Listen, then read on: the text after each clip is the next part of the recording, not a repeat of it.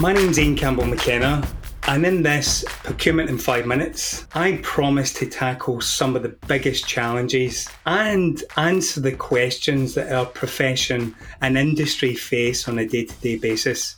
Over the past 22 years, Alejandra Garcia, she's had some very senior procurement executive roles for major brands such as DSM, Royal Canin and Unilever. And in this Procurement in 5 Minutes interview, she'll answer the question, does having soft skills such as EQ, IQ and AQ really matter for a procurement professional?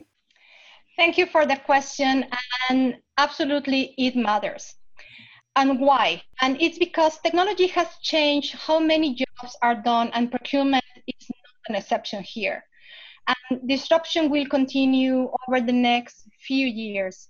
And roles that involve spotting data and patterns, etc., these are easily to be automated. So the value won't be there for the professionals in the field of procurement, because this can be faster and more accurate if technology is taking care of this. However, we need to develop new set of skills that is much more focused on EQ and AQ. So we need to bring creativity to solve new problems and to bring innovation into our organization.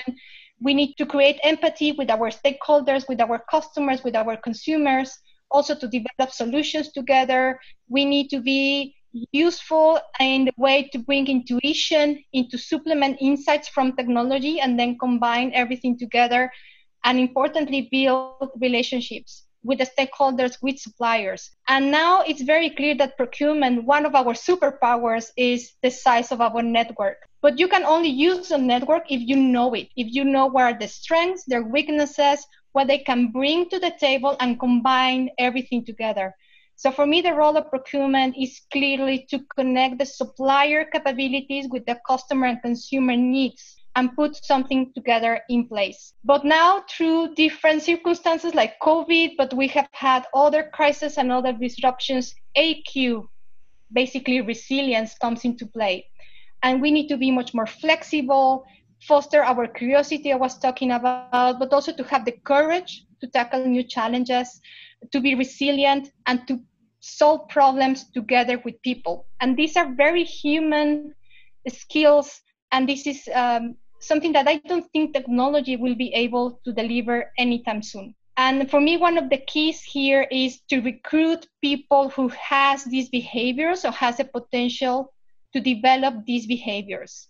And asking questions like what you could do in this situation, what if, and explore different scenarios, challenge their presumptions, how they have changed their assessment on situations, what they have learned out of different experiences, how they enjoy to explore new things, new technologies, new solutions, new ways of working, etc., can give you some level of assessment of what the person is really good at and if it's bringing this to the table. But then when we have them in the organization, we need to help them, we need to reward them, and especially, for example, in the case of innovation, some of these projects take a lot of time and the result is not clear in the short time. And in procurement, we love KPIs, right? And we love to measure everything. So how we can acknowledge those working in really difficult assignments and delivering results in the long term, showing this resilience, showing that they're not going to quit and they're really going to drive this value leadership for the organization. So back to your question, absolutely, this is a must-have, and more we need to develop and also help our organizations to go in a much better place when it comes to this new set of skills and capabilities. Great insights from another one of our thought leaders. Be sure to share the link far and wide. And of course, I look forward to our next 5 minutes together. Bye for now and have a great and productive day.